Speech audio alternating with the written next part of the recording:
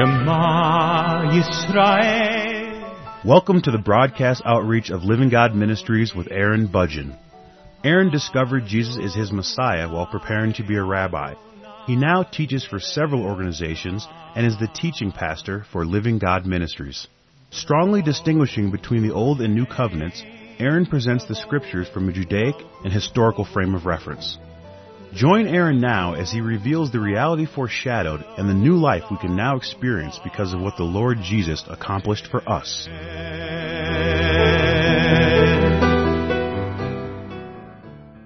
In Hebrews chapter 2, beginning in verse 17, it says, "Therefore he had to be made like his brethren in all things, so that he might become a merciful and faithful high priest in things pertaining to God, to make propitiation for the sins of the people.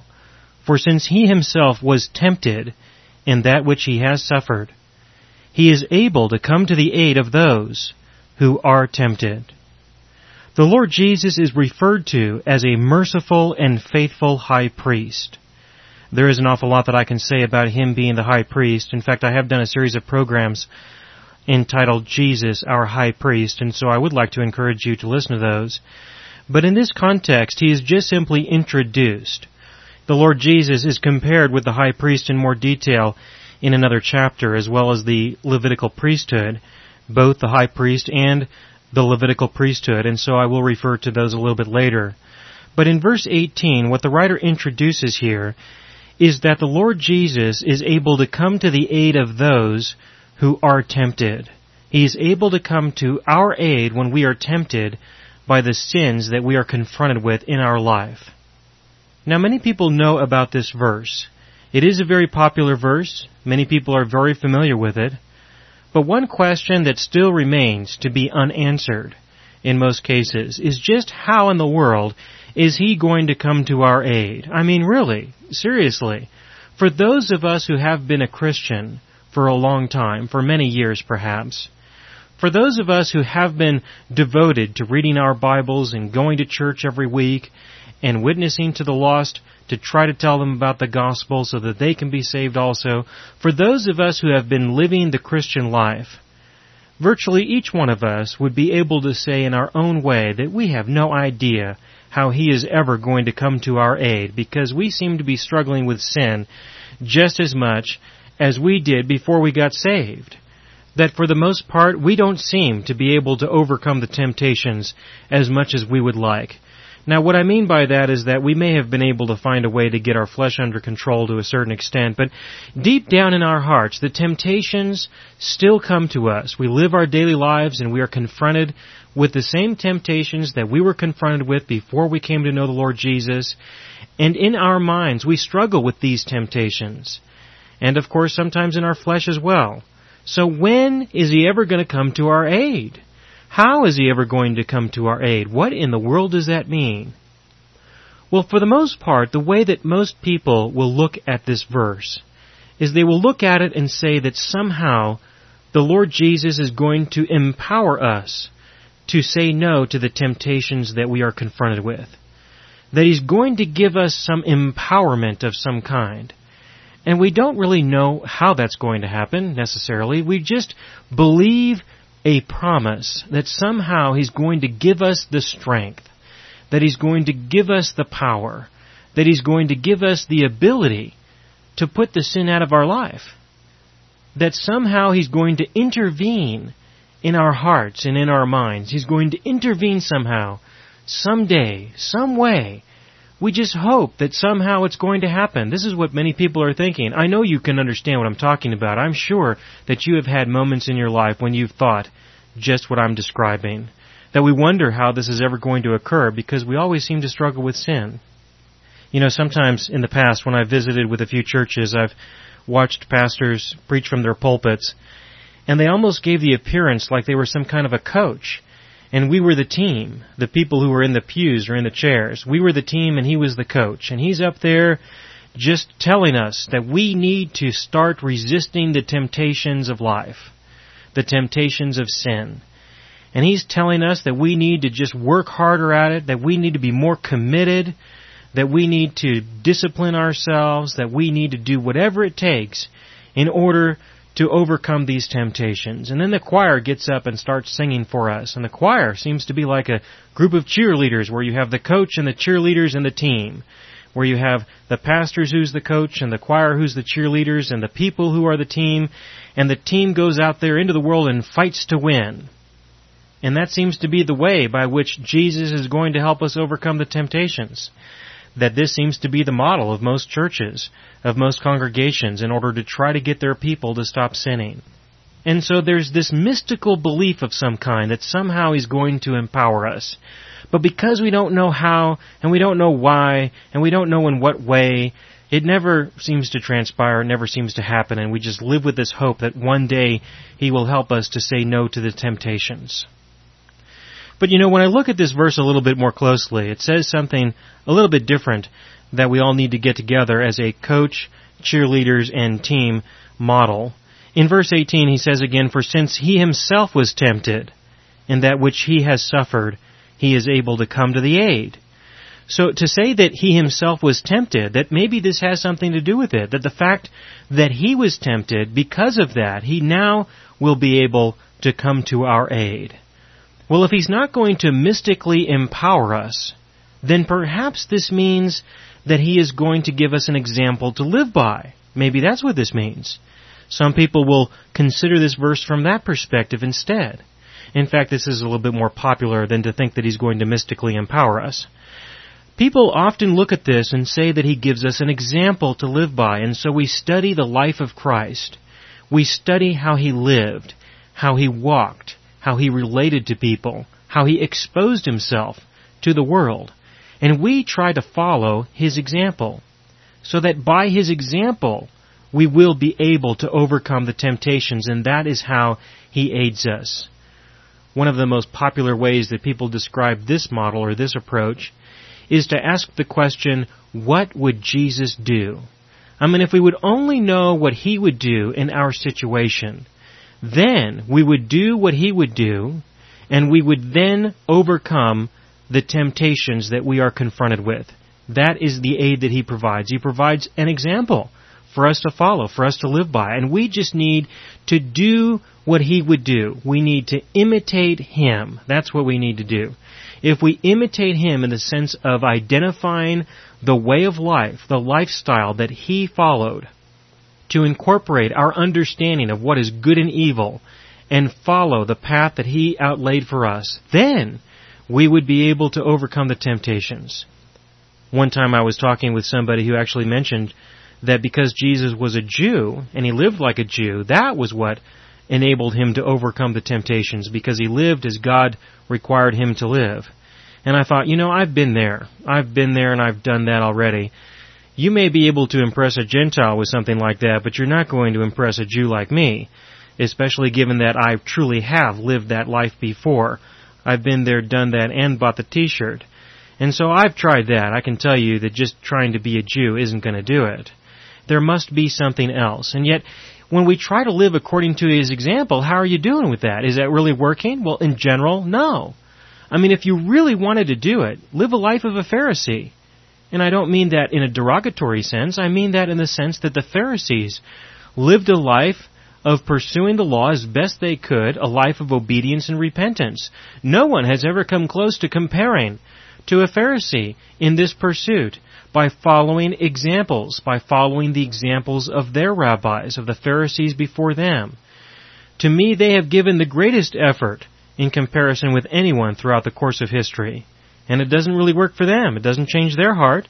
They are still confronted with the temptations, and while, again, they may be able to get their flesh under control, their heart is never changed. I know this. I've done that. My heart was never changed. My rabbi's heart was never changed, or the rabbi before him. I know what this does, and I know it does nothing in order to aid us with the temptations that we are confronted with.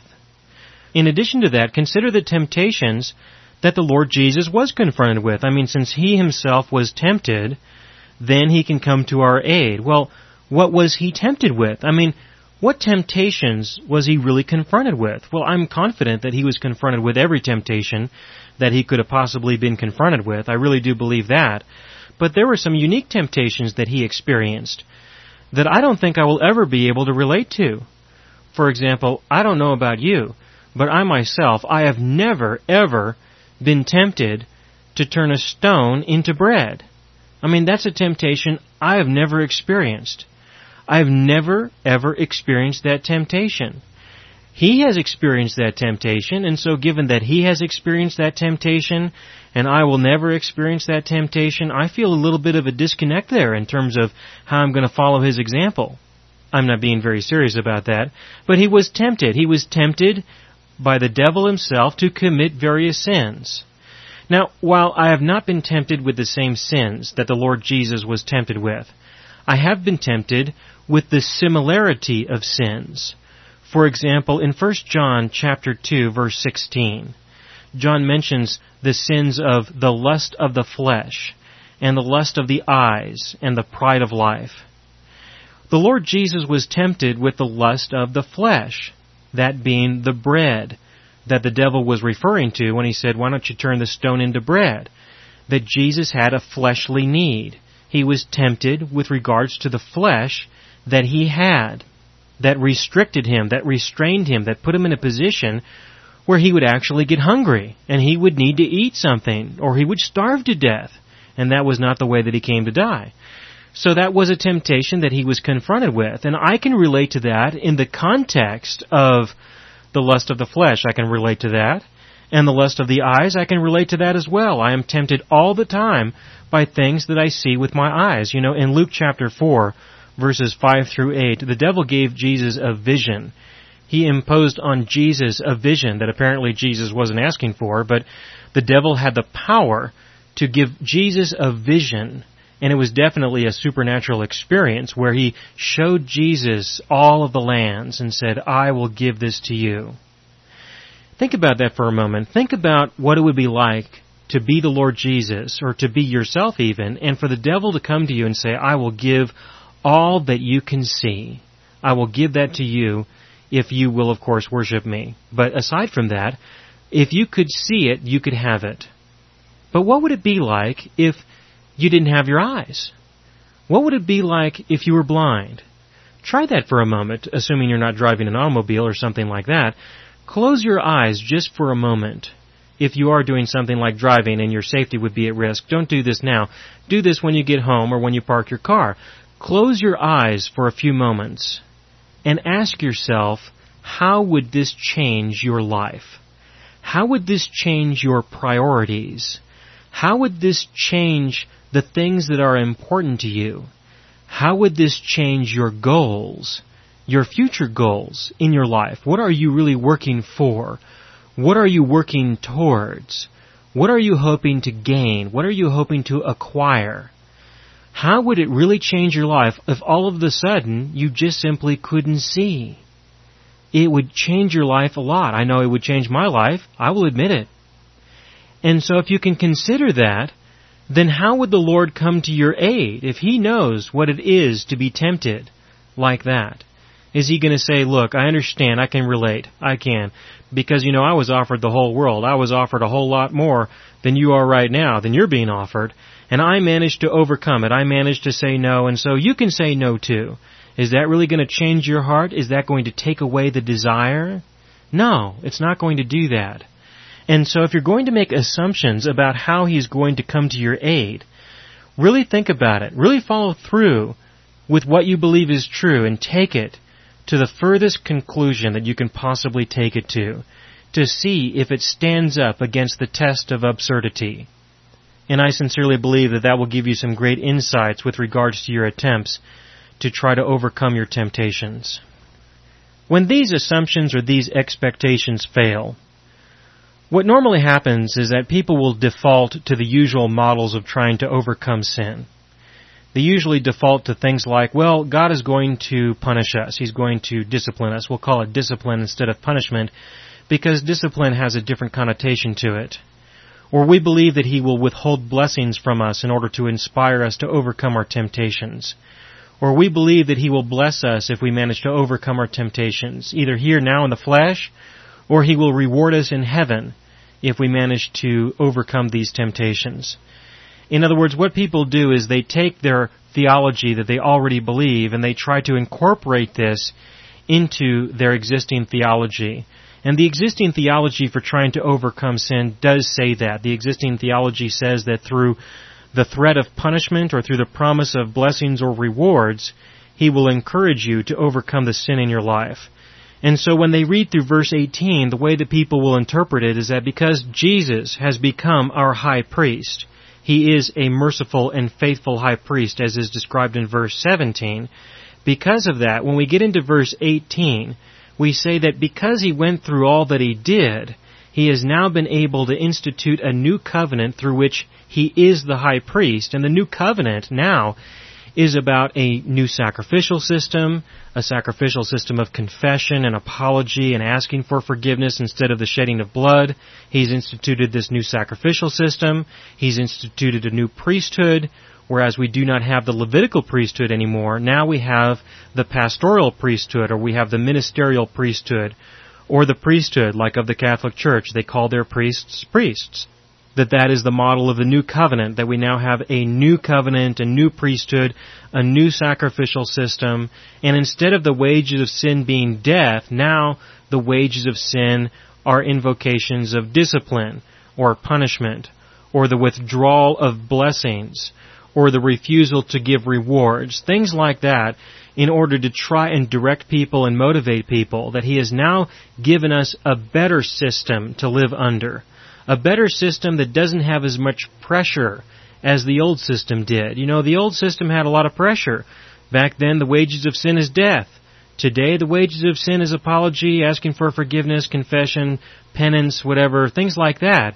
It's not as serious. Sin is not as serious anymore. And so He gives us greater opportunities to overcome our temptations. You don't just get executed. Now, you just ask for forgiveness if you have some sin in your heart.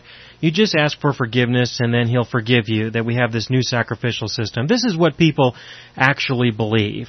And they really believe that somehow He's going to come to our aid. But then here's the problem. And this is a very serious problem. And that is that when we follow these ways, when we follow these paths, when we participate in this kind of religion, what happens when it doesn't work? What are we going to think when we're not overcoming these temptations? When it doesn't seem like He's coming to our aid in the way that we want Him to come to our aid? What are we really going to think at that point? Well, I'll tell you what people are thinking, because I've asked, and people have told me, and I've thought the same thing when I struggled with these issues. What people think is, first and foremost, that we don't know if we're even saved. We don't know if we even know the Lord Jesus. That's what people think. People really do start to wonder if they're even saved, if they're even a Christian, because there is no mystical empowerment, because the temptations are not getting any easier, because we're not overcoming the ones that we already had to deal with before, and we got new ones that are showing up in our lives now. And because of this failure, we have to wonder, are we saved at all? And who are we going to tell this to? Who are we going to say this to? Who are we going to admit this to? Are we going to go up to our pastor and we're going to say something like, hey, you know, I can't overcome these temptations. I don't know if I'm even saved because I don't see Jesus helping me overcome these temptations. And your threats of punishment or your offers of rewards or blessings just aren't enough.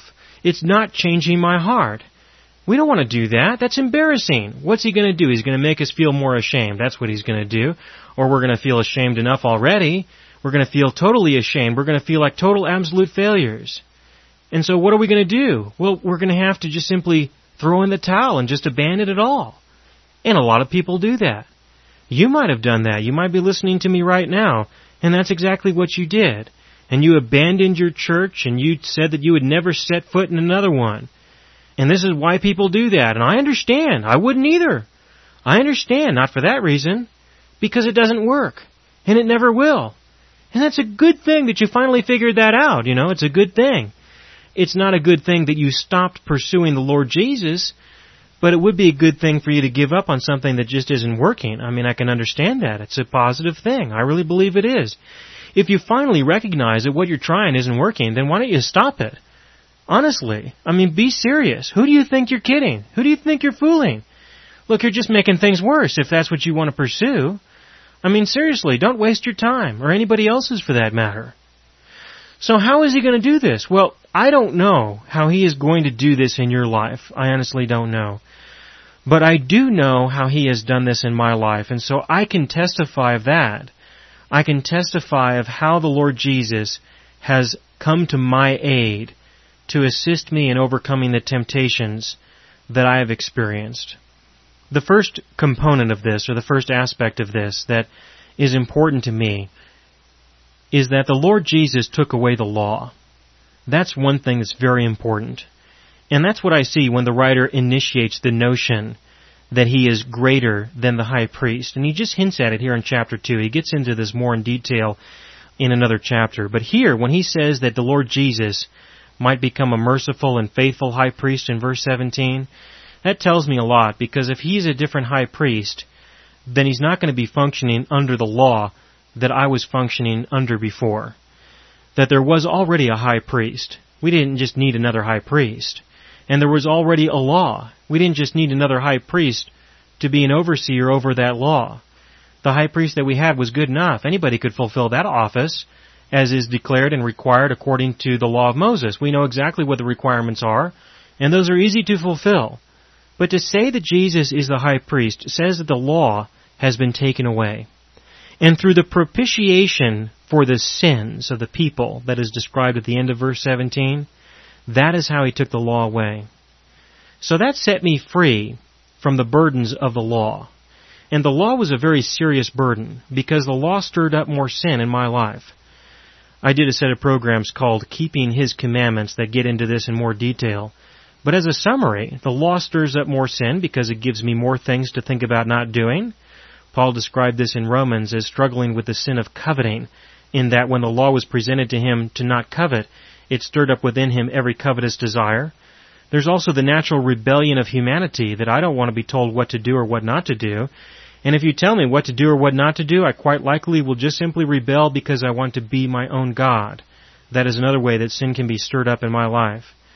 But you know, the most powerful way that the law will stir up sin in my life is when I think I can live in obedience to it, and I believe that I will be pleasing to God because of my obedience. And what's so very deceptive about that is that if that's what I believe, then between now and the point of time that I finally find a way to be obedient, my God is not pleased with me. He's actually disgusted with me if I was to be truthful and honest with my belief. And so in the meantime, I'm not going to be loved by my God. And if I'm not going to be loved by my God, I need to be loved by somebody, because I have a need to be loved. And so who's going to do it? If God isn't going to do it, then somebody's got to do it, and I'll be available to fall to the temptations that will be presented to me from the people in the world who will promise to love me if I commit sin with them, or who will promise to make me feel as though I am wanted or needed if I commit sin with them. Those are real temptations of life. And He set me free from the law so that the law would not stir up sin in this way. And so this is one very important aspect of what He has done for me that sets me free from the temptations. In this way, I can say that He has come to my aid. He has come to my aid, as described in verse 18, because in verse 17, He provided me with the propitiation for sins. And because of the propitiation for sins, in verse 16, I know that I am a child of Abraham, and that He will give me help because He has initiated this relationship with me. And then again, working my way up into verse 15, because of what He's done, He has set me free from the slavery that I was bound by according to the law, and that I no longer have any need to be afraid. Because in verse 14, He took away the power that the devil had, because Jesus forgave me of all of my sins. And because He forgave me of all of my sins, if I go back up a little bit further to verse 11, I know that He has sanctified me. And if He has sanctified me, then I am one of His brethren. I am one of His children. I am His. And because of all of these truths, I can have some confidence and I can trust that He truly loves me. And let me tell you something. I have committed many sins in my life because I wanted somebody to love me. And I have fallen to the temptations of life. I have committed many sins because I wanted somebody to accept me. But if I can trust that He accepts me and that He loves me, there is no one who will meet the needs that I have in any way in comparison with the way that He meets my needs. And so because of the temptations that He experienced, because of what He went through, He has now instituted the new covenant, and I have entered into the new relationship that He has provided for me. And in this relationship, He meets the deepest needs of my heart, and through that, He gives me the aid that I need to say no to the temptations that I am confronted with in life. And so it did start with Him being tempted and overcoming His temptations. But eventually, through the transitions of instituting the new covenant and establishing a relationship with me through salvation, He then eventually comes to the point of aiding me in the temptations that I struggle with in life. And so because of the temptations that He experienced, it was through that He was able to institute the new covenant. And through instituting the new covenant and establishing a relationship with me, He meets the deepest needs of my heart. And through fulfilling me as a person, as He created me to be, He then gives me the aid that I need in order to say no to the temptations of life, because He fulfills the needs of my heart.